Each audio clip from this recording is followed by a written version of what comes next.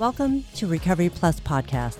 Fuck yesterday, focus on today. I'm your host, Dr. May Lee Hennon. Here we celebrate and honor people in recovery, one conversation at a time. Let's talk.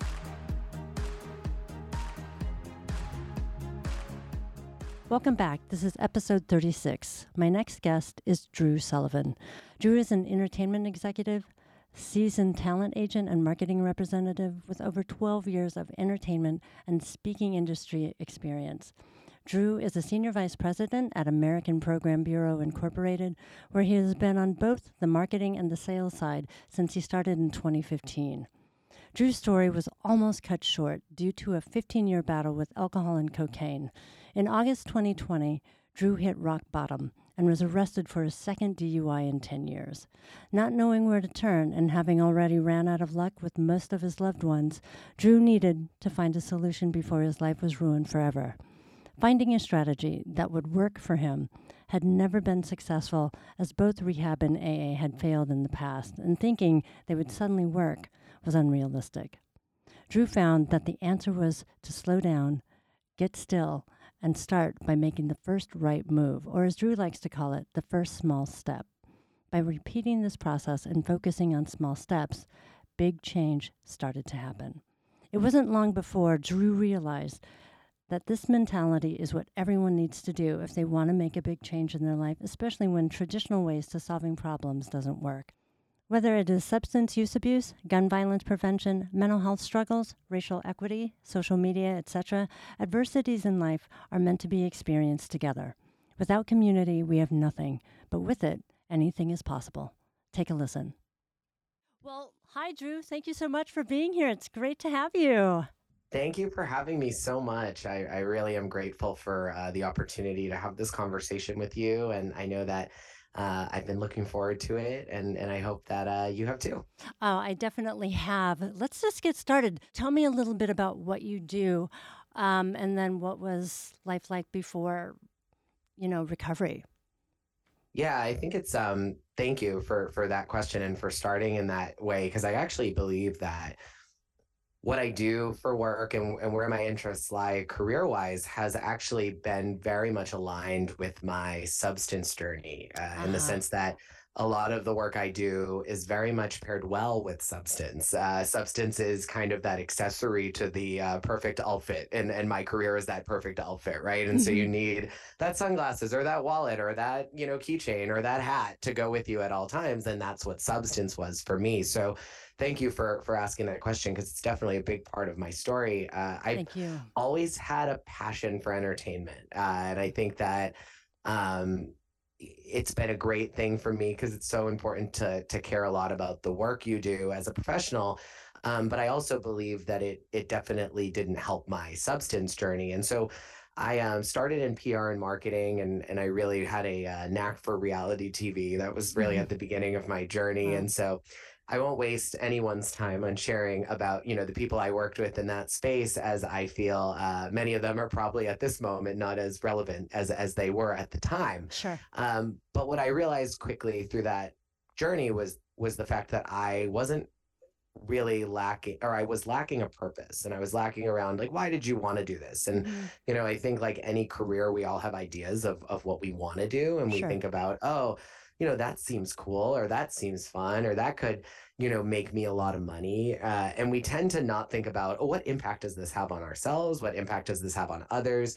And so after about 6 years in the entertainment industry, doing PR and marketing, from one TV show to the next TV show, and it's, the shelf life of a reality talent can be anywhere from 6 to 8 months to, a year. Sure. Not everyone is a real housewife, right? And that has 10 years on a show, or, 15 years on a show for some of them. Some of them have that one shot, and if it doesn't work, then it doesn't continue on. And as a representative in that space, that's kind of the same shelf life for you with a client, is that when they don't need your services anymore, you move on. And so in 2015, I took an opportunity in Boston, and I started working at a speakers bureau, and it's American Program Bureau, APB Speakers, where I was able to start working with people that were in, the diversity, equity, and inclusion space, authors, public intellectuals, world leaders, Nobel laureates, Wow. celebrities, athletes, you name it. And I am helping colleges and universities now bring the speakers that they would like for their students and faculty Wow. and staff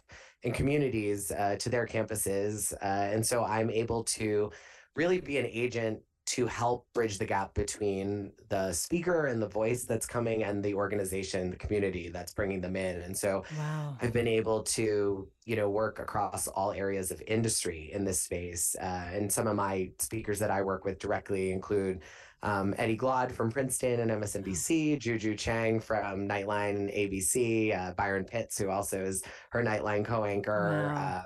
Bishop William J. Barber from the Poor People's Campaign, Alyssa Farah Griffin, who is the conservative seat on The View now, Wow. David Hogg, who started March for Our Lives and is really the voice of Gen Z and activism, and many others that, that I can name, can't name, many people that just are working in so many different impactful spaces. But what I realized through that was that it was the first time in my life that I had really had something that was bringing such a big impact and purpose. And I think that for a few years while I was still using in this industry, I didn't really realize that and the power that I held. And then as I went through my own recovery journey, which we'll obviously discuss, my job and my career became far more intentional, and the work I did became far more just purpose driven and less around the money that I would make or the attention that I could get by posting a picture of me and that speaker at the event. And it was more around, who's benefiting from this speaker? How is this message able to be brought, more broadly to similar communities or the same community? And what I learned through that is when you focus on those things, all of the external, parts of the process, they come anyways. So the money flows in that direction. The attention comes to you for all the right reasons, not all the wrong reasons. And there's a lot of parallels, I think, with recovery in that same process. And so when you say, how was life like before? It just went.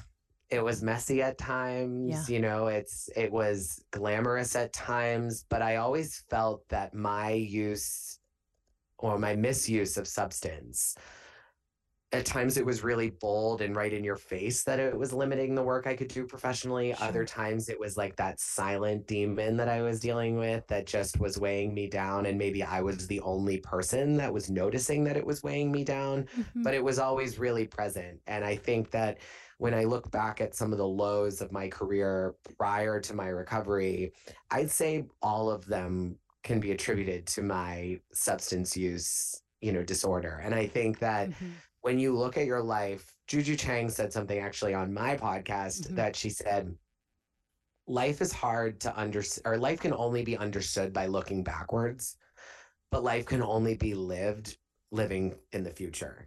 And so when I look backwards on my life now and I look at how I navigated career, whether it's professional or personal, pre-recovery, all of my hardships make so much more sense now. At the time, they didn't. I think I was just going and I felt like I was this survivor and that I was so strong because I was able to do it all. And what I was, not really realizing was that a lot of the adversities that I was going through were self-inflicted, at the end of the day, and they were by choices that I made. And so to answer it just in one word, I would just say hard. It was hard to, like any career, but I think when you're constantly at a party or an event or a release or something that is going to have alcohol, directly connected to it, there was never really a chance for me to take a step backwards and say, oh no, like, how do I do this? And so,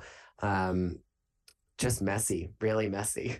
And I so appreciate your describing that for us, because I think that's a missed opportunity to talk about. There is so much pressure, especially when you're in the entertainment field, Drew, the pressure that you might have experienced to either navigate and not do it, not use, or just use and then pay the consequences knowing that you're trying to quit. At what point did you say, even though it sounded super glamorous, the stuff that you were doing and the people that you're meeting, how did you get through and decide, enough's enough? And you're still in the field of entertainment. And how do you navigate that now?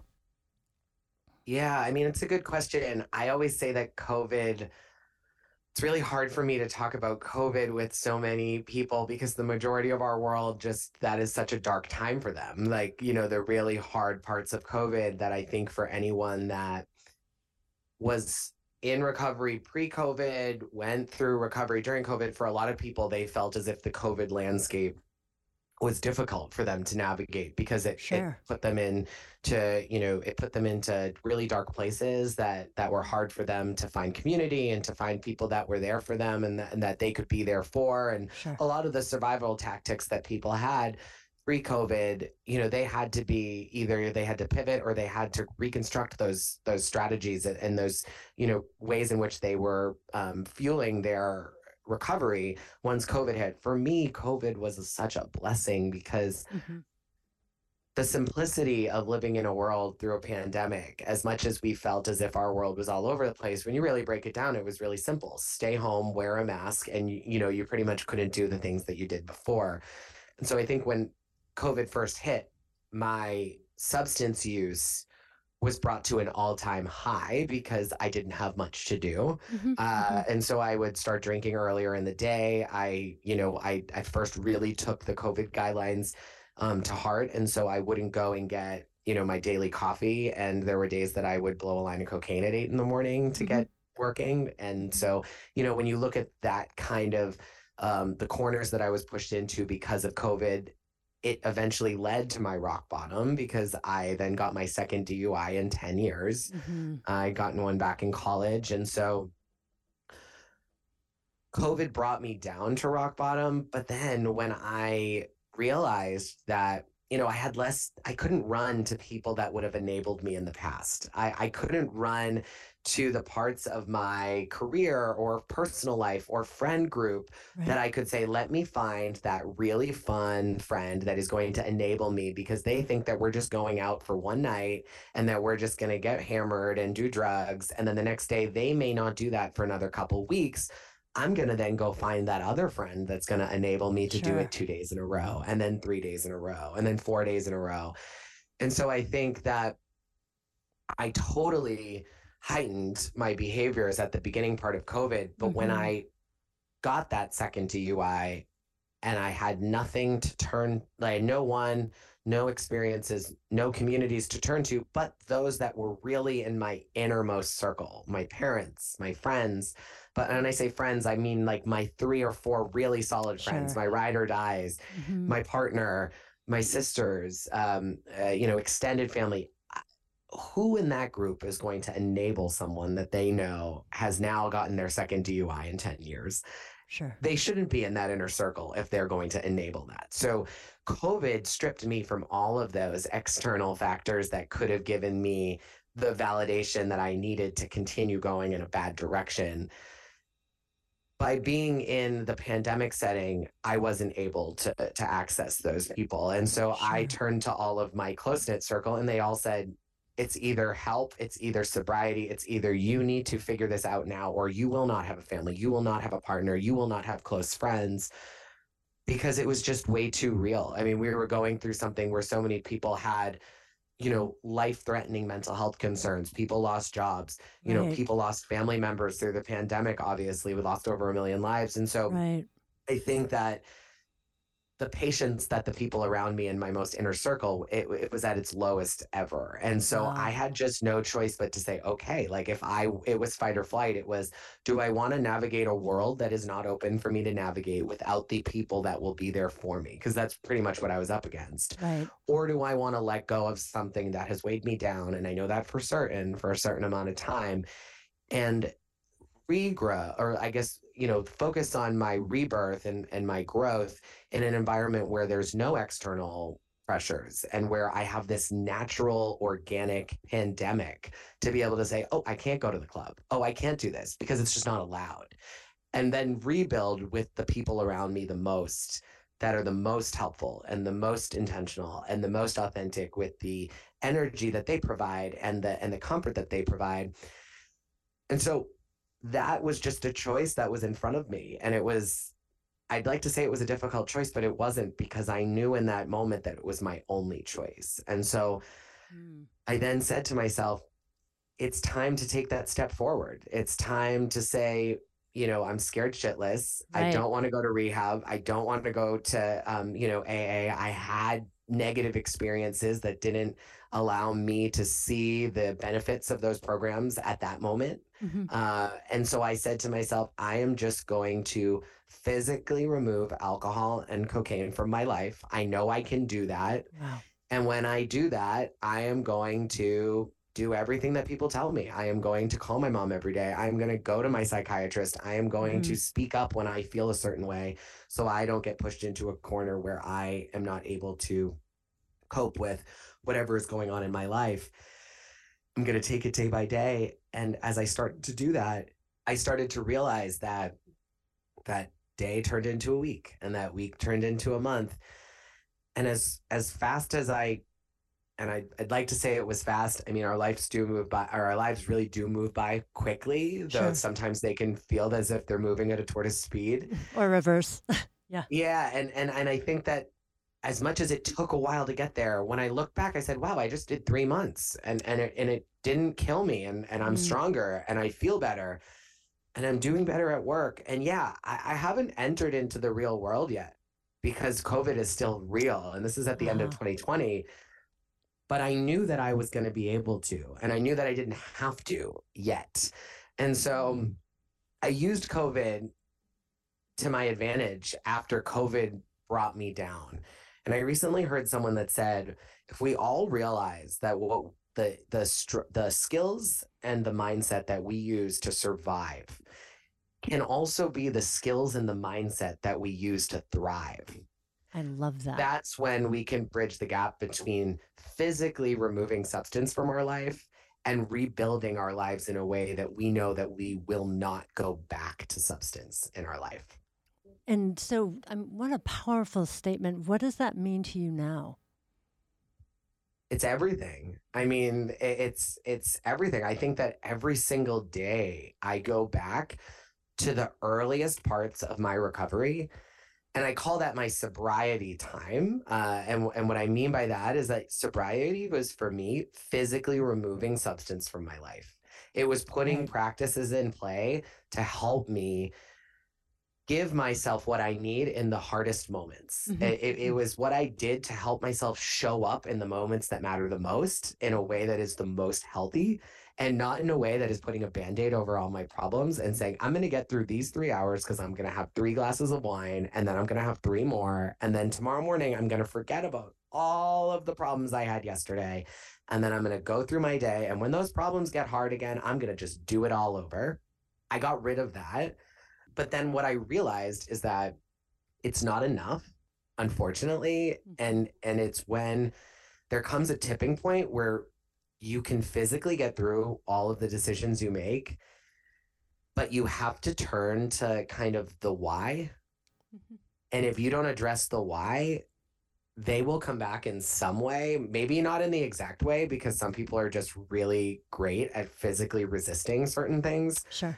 But you'll find ways and patterns of finding new things that are not going to be healthy for you. And so how do I navigate it now? It's constantly checking on myself, but it's also constantly going back to the way in which I felt on August 8th, 2020.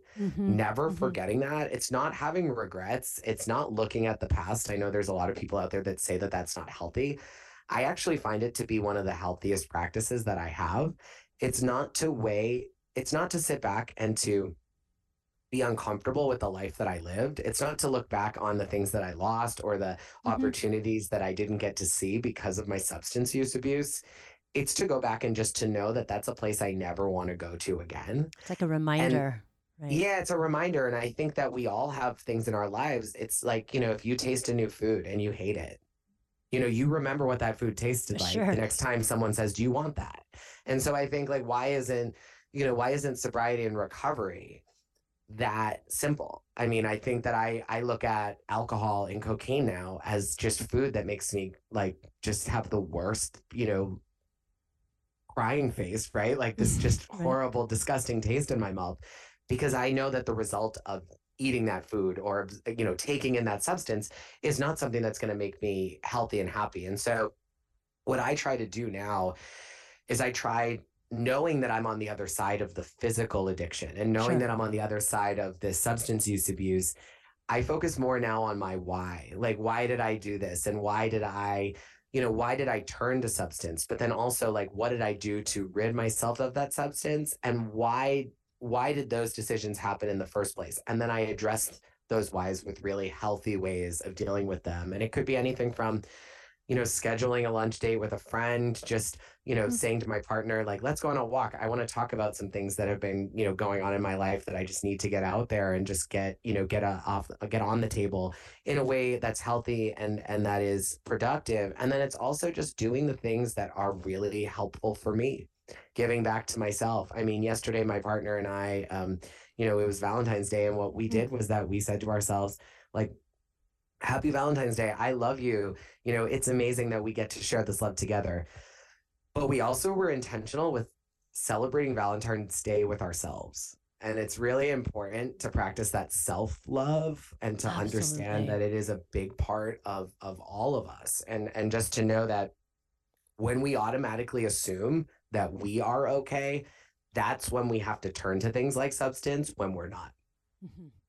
And when you get those thoughts, and I love your answer, I think that's really astute. When you get to those places, as we're all human, um, what steps? There's something you mentioned about small steps for big change, and you're sharing some of these steps. Can you say more about that? Especially when you're not feeling okay, how do those things work for you now?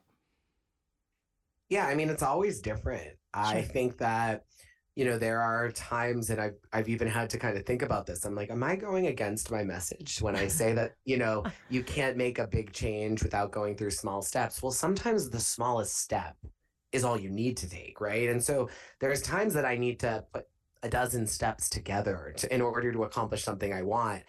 And I think that by focusing on the next right move, Hmm. by focusing on the most simple step in the right direction, and if you do that consistently, it doesn't matter if there's 10 steps needed, 20 steps needed, or one step needed. It's just making sure that you're not taking on more than you can handle in that moment Sure. to move in the direction that you want to move in.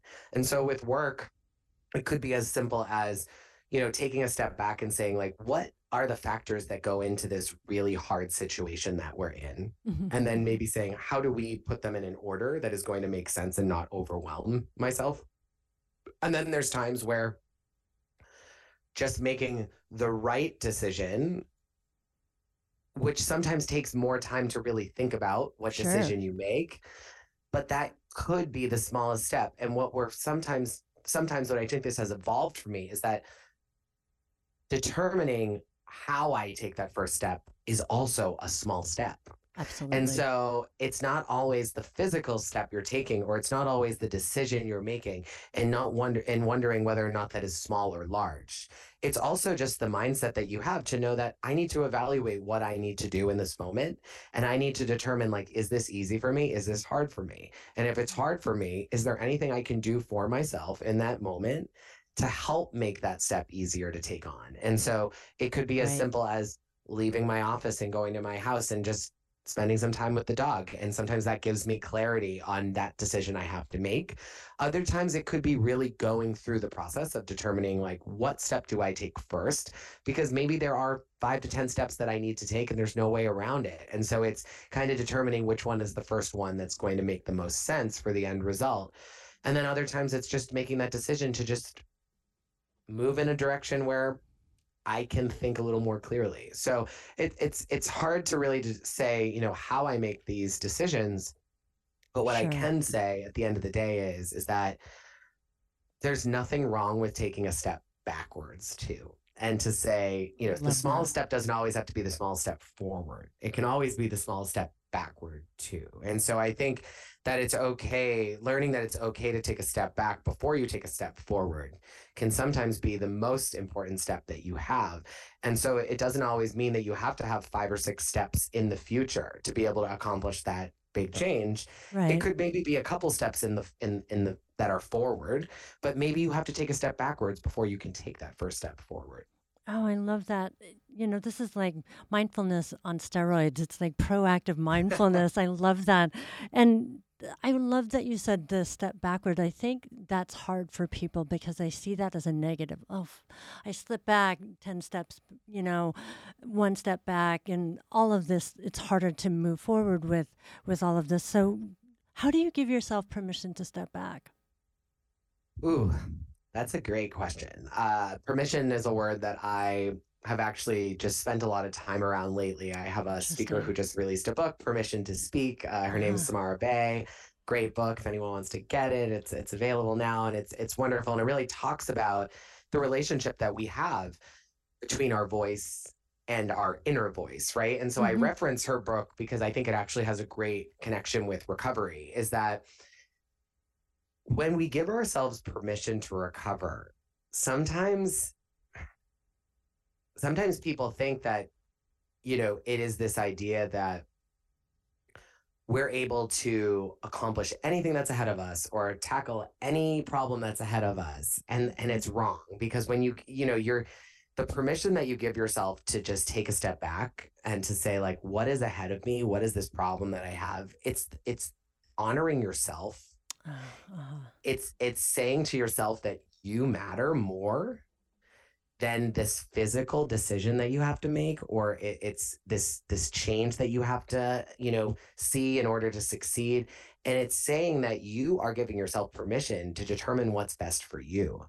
And so I think that the word permission, it means everything, that the definition says, but it also is a personal word for everyone, and Sure. everyone's definition of permission is different. And so for me, permission is honoring ourselves, but permission is also giving ourselves the chance to screw up without consequence. Mm-hmm. It's giving ourselves the chance to maybe not move forward at the pace that our external environments want us to, and being okay with that. Sure. I think that for a long time, I had a lot of friends that were like, "You've been sober for a year and a half. You've been doing so well." And in my mind, for so long, I was like, "Yeah, you're right. Let me go and watch that game with you at this sports bar with this person that I don't really want to be around," which are all just things for me that now I just wouldn't put myself in that position. Sure. I had to learn how to give myself permission to say no. Because that's a complete sentence. Yes. And I had to learn how to say to myself, okay, what was good yesterday may not be good today. So I had to give myself permission to change my mind. Um, Love you that. know, and all of that goes into a bucket of giving yourself permission to honor yourself. I love that so much. It's like giving yourself grace. Yeah. I mean, it's everything, right? It's everything that I think that we lacked while we were using substance, Mm-hmm. which Mm-hmm. is the Yeah. fact that we were saying to ourselves what I want internally and what I want my life to be like, and the decisions I want to make and the people I want to surround myself with and the kind of work that I want to make my own and be proud of. That's all good and important, but it's more important that everyone around me is approving of those decisions more than I am. It's more Mm-hmm. important that I get more likes on that photo on Instagram. It's more important that my parents are proud of me. And when you can flip the narrative there and you can say, did that Instagram post make an impact on the people Mm-hmm. that saw it? Like, am I proud of the son that I am for my parents? Like, am I happy with the work I'm doing? And am I able to go to work every day and feel fulfilled and accomplished? It takes away from the idea that you need your boss to say you did a good job, that you Mm-hmm. need to have 100 people like that post. Because I walk into all of those situations now already feeling fulfilled because I already gave myself permission to know that I am making a decision that is going to be the best for me. And it doesn't matter what everyone else thinks, it matters what I think. And when you start to do that consistently, and when you really make it known that you are really looking for the why of the decisions you're making, the impact, the purpose, whatever you want to call it, and you start just stacking those decisions up one by one by one by one by one, holy smokes, like your whole world moves in a direction where all of the adoration that you wanted prior, like all of the accolades, all of the attention, you get it anyways. Like that, it's what this world brings you. It's what authentic decision making and giving yourself permission brings you, is everything that you wanted, that you were looking for from the external world. By focusing on your inner self and letting that person come to the external world, then you get everything that you want. And so it's something where I just feel like now, by putting it into practice and by being really intentional around that mindfulness and understanding that every decision I make is truly what the decision I want to make, even when things don't go right for everyone else, they go right for me because I made the decision that I wanted to make. And so I don't have regret. I don't feel like I'm not worthy. I don't feel like I didn't make the decision that I should have made or that I didn't want to make. I just feel like the decision I made that I'm really proud of and that I have found to be the best for me just wasn't right for you. And I don't care. I love that because it's enough. You're It's enough. enough. And to, It's enough. and is that a practice for you to kind of stay in that permission, it's enough intentional mindset? Is that a practice for you? I don't think it's a practice because I think it's a sense of being. Because it's not about the doing, right? Uh-huh. It's about the believing. It's the believing that that is what's right for me. The practice, I think, is, I mean, everyone says it, and again, I think I did an eye roll every time I heard it until it became my norm, Mm-hmm. was this idea of gratitude, Mm-hmm. right? Like Mm-hmm. what I do every single morning when I wake up is I say to myself, and I don't even have to say it anymore. It's just natural for me. Is I try to find the fastest, in the fastest way, in the most easy, lazy, just the easiest way possible. I like to try to remind myself, wow, 3 years ago, I couldn't have had that in my life, or I wouldn't have made that decision, or I wouldn't have done that. Sometimes it's as simple as the fact that I don't have a headache when I wake up in the morning. Mm-hmm. It's as simple as the fact that, I'm able to wake up and be a functioning, contributing member of society, Mm-hmm. before 3 espresso shots, or Right. if I really want to get deep, it's before blowing a line of cocaine. Like when I have those moments early on in my day, doesn't matter what happens to me throughout the day. One of my first thoughts was gratitude. And it was being grateful for the life that I have. And for me, I've been able to get into a mindset of that's enough, Mm. because I know that sobriety for me, when it comes to alcohol and cocaine, like that gives me not only permission, it's the magic key that I'm given to be able to tackle every single thing in my life that doesn't go according to Drew's plan. And let's face it, every single day we all have things that don't go according to plan. I mean, Yes. I feel like for the past 40 minutes that I've been, chatting with you, I'm sure in my email box I have a few things that are not going to go according to the plan that I had prior to us getting on this call and having Sure. this conversation. Now, prior to my recovery, I would throw that problem into the same bucket as my substance use abuse. And I would throw everything there, and it would just come down to this common denominator of my life sucks. Why does this happen to me? Why is this happening to me today? I can't believe this is happening. And I would be blaming every single person but myself, every Mm-hmm. single reason but my own. And by giving myself the grace to understand that, oh, wait, remind yourself, Drew, you don't drink anymore. You are not looking for a line of Coke anymore. Mm-hmm. You don't need to worry about that event that might be canceling, or that contract dispute, or that stupid, silly fight that you had with your partner last Mm-hmm. night. Why don't you have to worry about all those things that are real and that are there? Because what matters most is already happening.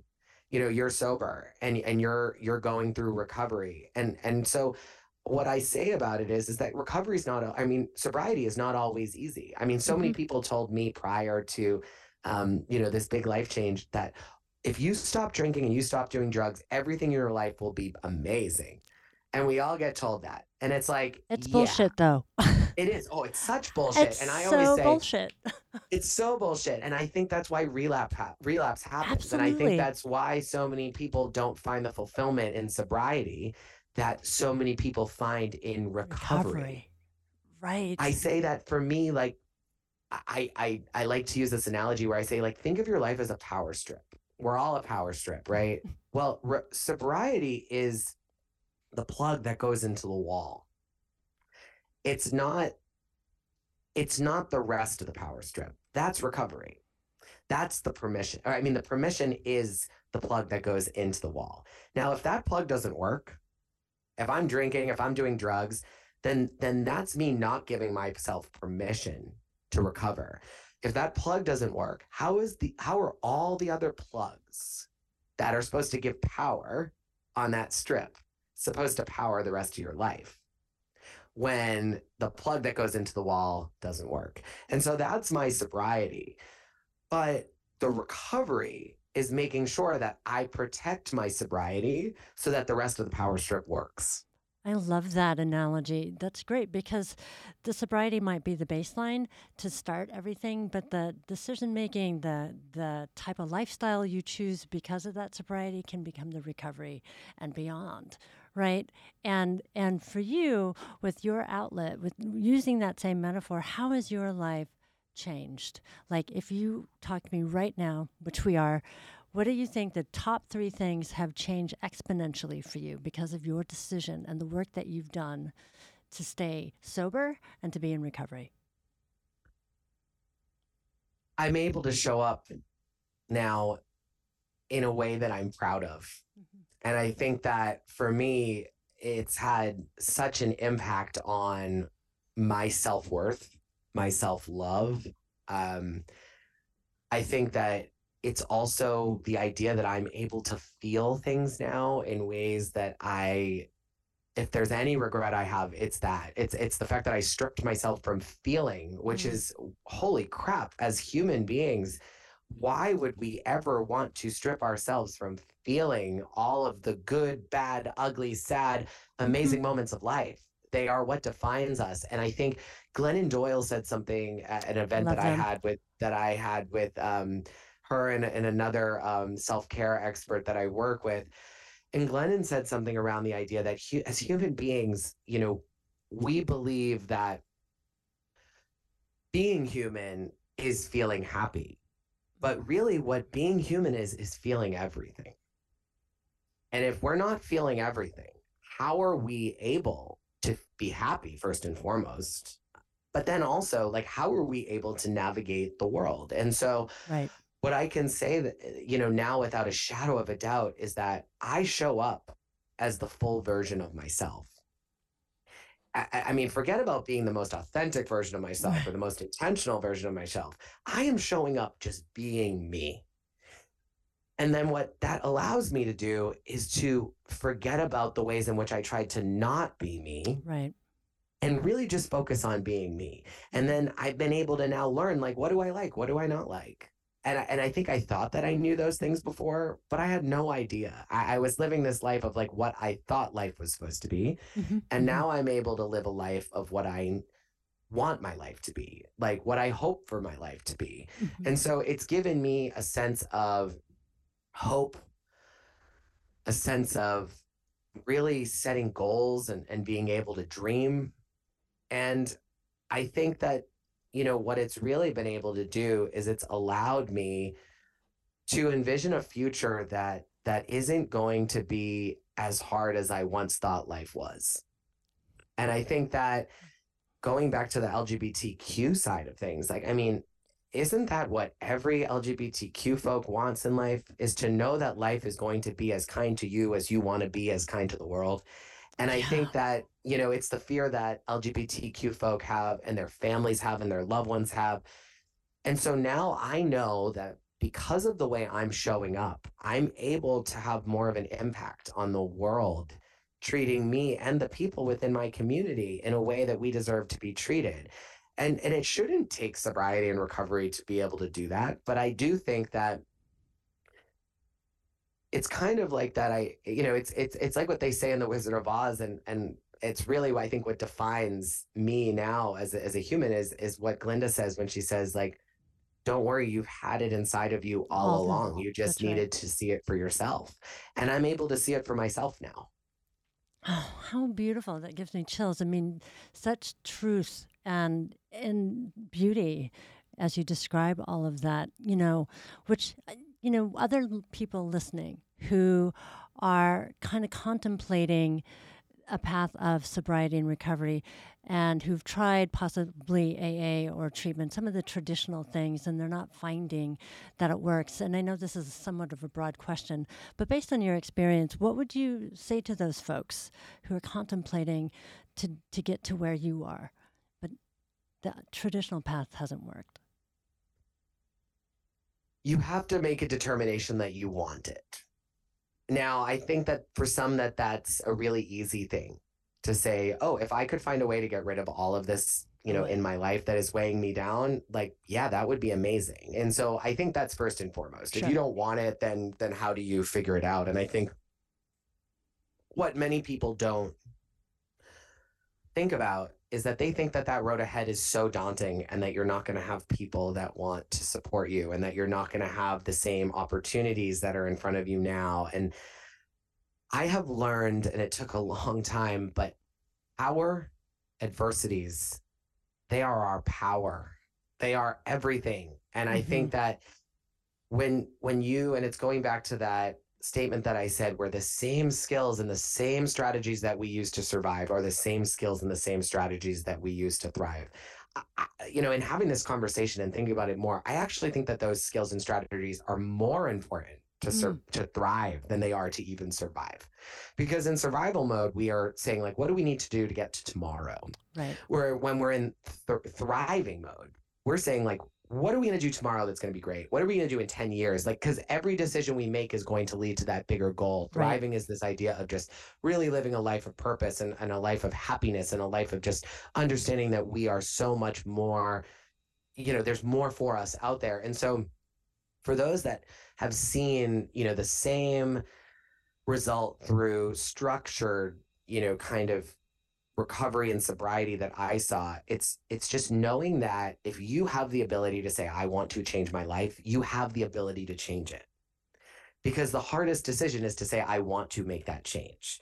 And I think that if you focus less on getting there and you focus more on the journey, less around the destination and more on the journey, that destination becomes far more clear. And it becomes something where, that first time that you walk into that social environment and you say, I'm not drinking tonight, it's hard. It is. I'm not going to say it's easy. I mean, there's some people I think that say, oh, yeah, it was so easy for me. And I think I was one of those people for a while, but all I can say is that it does get harder and it does get more challenging. But if you are able to see that your power is in saying no, the same way that you may have that friend that can have 3 or 4 glasses of wine and wake up the next day and they're not impacted by it. And that's a whole other conversation. I think we all know people like that. And I think that you and I both could say that that's still not a good space to be in. We do know people that are able to walk that line that I know for certain I'm not able to walk.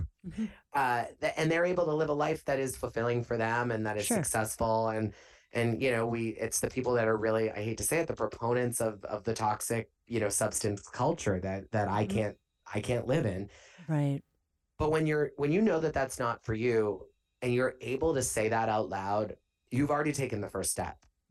And I think that using every step that you take as kind of your toolkit and your kind of war chest to navigate recovery, that's the only way that you can do it. If you want to hide your dark moments, if you want to hide, the parts of your life that just you don't want to come to the surface, you can do that from a lot of people. I mean, I'm not saying, I'm very public with my recovery and I think that that's what I need. But if you don't want to be that public, it doesn't mean that you have to go to a structured rehab or you need to go to AA. You need to find the people that are there with you, but you need to come to the other side with at least a small community so that you can have your truth and your past be real and for it to be out there. I have a cousin who has gone through substance abuse and, they're not capable at this point of really being open and honest with what they went through. And I always say that I feel so sad for them Mm-hmm. because I get worried. I get worried that, Sure. are they going to turn that corner? And I think that, the one suggestion that I can give to those that aren't able to go to a weekly meeting or go spend an extended amount of time in these, scientifically proven spaces that Right. work, That's right. then you have to create that environment for yourself. And the first way to do that is to build a community, no matter small nor large. It doesn't matter, if it's as big as mine might be or as small as people I know that I really have an immense amount of respect for them. You need to build a community that knows your truth, that knows your story, that knows your past, that knows your dark moments. Because if you leave that up to, just our imaginations to determine, what does so and so need to stay in this space of recovery, in this space of sobriety, you are putting yourself at risk of just having moments to just be alone and to just not have accountability. And when you Right. don't have accountability, that's when you can go back to old patterns and old ways, and you can really create this false reality in your mind. And so what I say to people is that you don't need that structured service, but you do need to create a structure that works for you. And it doesn't have to make sense to anyone else but you, but it needs to be there. And if you think that you can just move forward the way that life was before and just physically remove, the substance from your life and that everything else can stay the way it was, you're just setting yourself up to potentially relapse or potentially to just not treat yourself and honor yourself the way you need to thrive. I think that's a beautiful answer. I appreciate that because it's true. Just like you were saying, just because you stop the substance doesn't mean everything is going to be rainbows and, perfect. It's going to take some time. And you mentioned earlier too, when you were willing to listen, then there was some self exploration and taking in the people that love and care for you and that were concerned for you.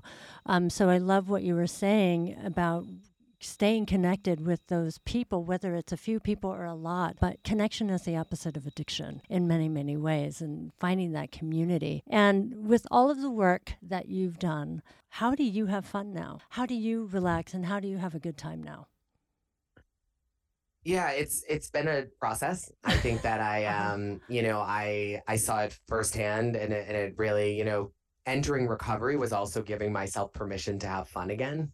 I think Nice. that Uh-huh. sobriety almost, in a way too, and I will never stop talking about how, we need to have fun. We Oh, need to yeah. find the things that we love. We need to find how those things look in recovery and how those things look compared to how they looked before.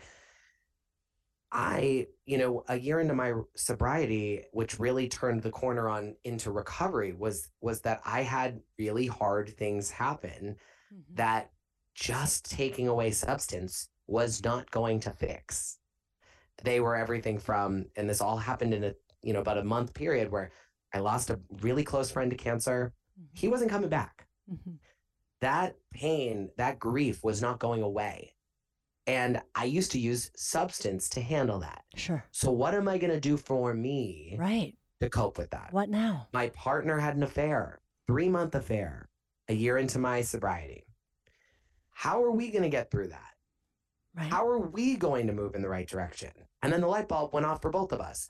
Oh, wait, we were in a really, really, really hard, difficult relationship for 2.5 years almost, with substance being the power outlet to our relationship. Right.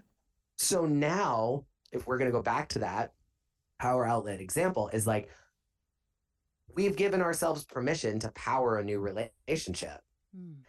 What does that Nice. new relationship look like? What do we need? What do we need to do for each other? What kind of fun do we need to have now? Because we can't go back to the fun that we were having before Right. if it involved substance. And so it's not just yourself, but it's also the people around you. And then also it's with work too. I mean, I was burning out about a year and a half ago, a little over a year ago. Mm-hmm. I had used work to get sober. I was working on Saturdays and Sundays, going into the office. It was my safe space to make Uh-huh. sure that I was giving myself a place that I could go to where I knew that there wasn't substance and that I wasn't going to be put into that corner. But I realized that by not infusing fun and enjoyment in my life, all of that, was at risk. And so what do I do now? Well, I read a lot. Hmm. I watch TV a lot. I spend a lot of time with my dog. I went back to the things that, we all have to remember that there's times in our lives, whether we had a traumatic childhood, whether we had the perfect childhood, there was a time in our lives when we were not using substance. Absolutely. And what kind of fun did you have then? Hmm. What Hmm. did you do for yourself then? And so I went back to that and I said to myself, I love sports. I love to go to games. I love to play sports.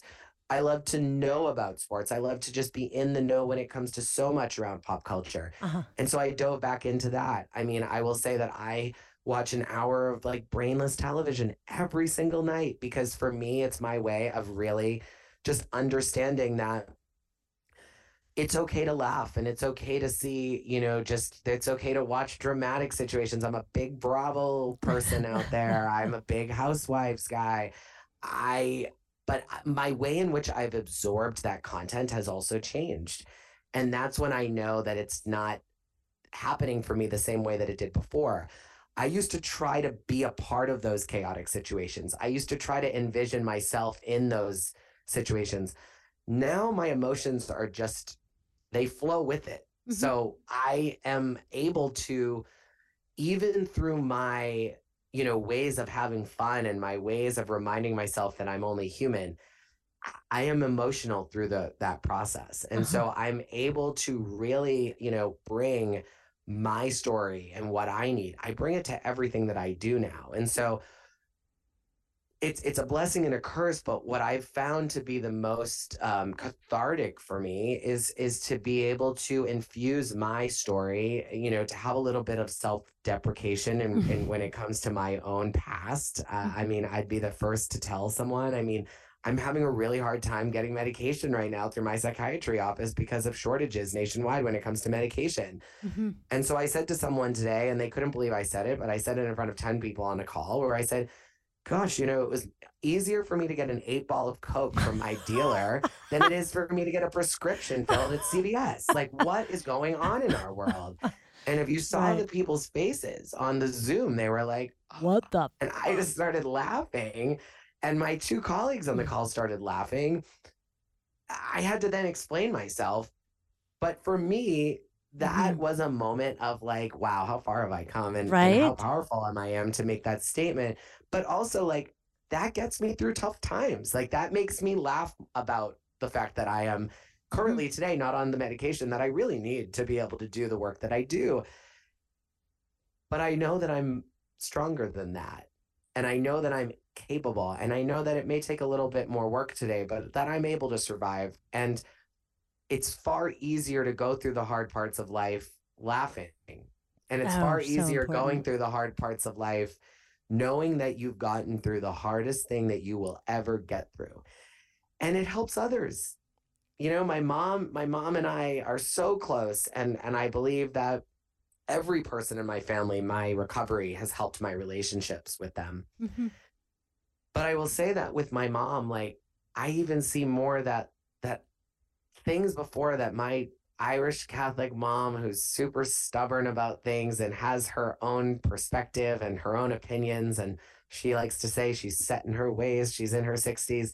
Well, my ability to get through something that she'll never have to get through inspires her to get through some of those things that she's like, I'm set in my ways. Well, really? Because if I had said that when I got that second DUI in 10 years in 2020, and I say this to my mom, I go, what would you have said to that? If I had said, sorry, I'm not changing, I'm set in my ways. Hmm. And I said, so we can do hard things. It's okay. And it's all about your journey and your process in trying to get through those hard times. And so the long-winded answer to your question is I bring my past, my present, and my future to everything I do. Hmm. Hmm. It gives me kindness to myself because I'm realizing that I am able to say, yep, you were a coke addict. Yep. That's Hmm. exactly who you were and you're not anymore. And that's okay to share it with everyone within your community because if they're not okay with that, they shouldn't be a part of your community. And so what I'm able to do now is I bring that authenticity, I bring that intentional mindset, whether it's in the workplace, whether it's with my partner, whether it's with my immediate family, extended family, whether it's when I go to the grocery store. I don't hide who I once was because I never wanted to hide it then. Mm-hmm. So why do I want to hide it now? I was never ashamed of showing up for something hungover or drunk before. I was never hiding the fact that I was going into the bathroom to do a bump of cocaine Mm-hmm. before. So why do I need to hide that now? And I think for me that I'm able to understand that the way in which I show up now, it can always be fun. It can always be laughter. It can always be kindness Mm-hmm. because even the darkest parts of my story, they are things that I'm through and that I'm able Yeah. to now say are in the past. And we should never be ashamed of our pasts because they truly are what lay the foundation for our future. And thank you very much for walking us through that. I think that was beautifully said. And my next question really is, what's next for you? Speaking of your future, what is next for Drew? Well, I'm going to go back to my desk and work on emails. I mean, oh, you mean in the future, future? Okay, Yes. all right. I thought you meant like next. What's next? What's your next step? That's very good. I feel as if I don't know, and I love that Great. because I Great. know that I'm going to wake up tomorrow and I'm going to say to myself that I am grateful that my life is the way it is now and not the Mm-hmm. way it was 3 years ago. Mm-hmm. I know that tomorrow I'm going to have stress and I'm going to have a problem in my job. And I know that I have the skills to get through it. And I know that I Mm-hmm. have the mindset to not only survive through it, but to thrive through it. I have a speaker, Right. Joanne McCallie, who used to coach at Duke and is a major advocate for bipolar disorder and has been so intentionally and courageously powerful through her own story. And she likes to say, like, why are we not looking at things? Why are we saying survivorship? Why are we not saying thrivership? Like, why do we have to survive? Why Mm-hmm. can't we just focus on thriving? And so what's next for me, it's not a physical thing, it's a state of being. Mm-hmm. What's next for me is that I am at my moment of thriving. Mm-hmm. Everything I want to do in the future, I want to thrive. I don't want to survive. I'm Mm-hmm. tired. I say that to people all the time. I say, unfortunately, the gay community, especially gay men, there's this idea of what is fabulous. What is fabulous? Is it having, Right. 6 to 8 washboard abs that is Right. so unattainable and, wearing a crop top and going to gay pride and then Mm-hmm. going to the parties after and making sure that you have this label and that label and Mm. it's that your sneakers are white when you go to the club just so that they're not white when you leave and they can be a $20 pair of sneakers or you can be really rich and they can be a $2,500 pair of sneakers. Really doesn't matter. They're both dirty at the end of the day. So like what is fabulous? For me, it's this idea that I want to move in the future and I want to Mm-hmm. redefine fabulous. It's not what that external validation is. It's what our internal validation is. It's following that internal GPS. And what is that GPS telling us of what's next for us? What is going to make you feel good? What Right. is going to make you happy? What is going to make you say at the end of the day, I showed up today in the hardest times. I showed up today in the easiest times. I showed up today in the most kind times. I showed up today in the meanest times. And I was happy and I was proud through all of that. It doesn't matter whether the world was giving me grace or not giving me grace or challenging me or making it easy. It's how did I feel through those moments? And I know that for me, I make a conscious decision every day that even though we're going to get stressed and we're going to get upset, I am so much more than that one moment. And my life means so much more than that. Wow. Can't really top that at all. I really appreciate that. And it really is about your own narrative, how you can change that narrative of what thrive means and what fabulous means. I love that. I think that's wonderful and it's a very strong message. How can people find you? Well, I am a big TikToker. I know not everyone loves that, but I am putting content out daily on my TikTok, on my Instagram. The Small Steps Pod is the best one to follow.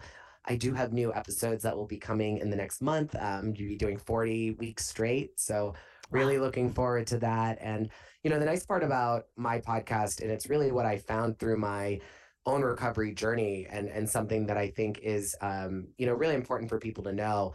And it's what builds this community is that, of course, we have a recovery community to turn to, to help, fuel our own recovery and to give us hope when we're in those dark moments. But what I've learned through my own recovery journey is that the way in which I'm navigating recovery is the same way that so many people navigate other life problems that they go through.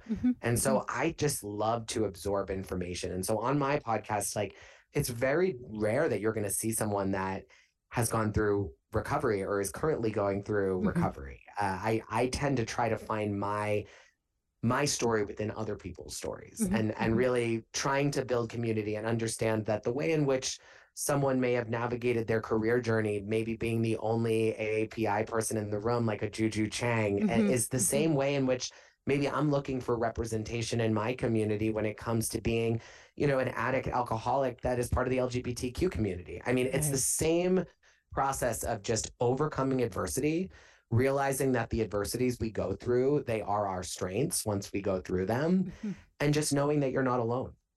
I think that's powerful. So I will definitely keep listening to your podcast, and I look forward to hearing more. And it was such a pleasure to meet you, to talk with you, and hopefully we can talk again soon. But thank you so much, Drew. It was great to talk to you. Thank you so much. I really appreciate it. Awesome. Thanks again. Thank you for listening to Recovery Plus Podcast, Fuck Yesterday, Focus on Today. I'm your host, Dr. Maylee Hennon, celebrating and honoring people in recovery one conversation at a time. This podcast is sponsored by Red Door Coaching and Consulting, and you can find my podcast on Amazon, Apple, and Spotify. Also, you can find me at my website at www.reddoorcc.com. You can email me at mhennon@reddoorcc.com if you're interested in transformational coaching. Thanks again for listening. Talk soon.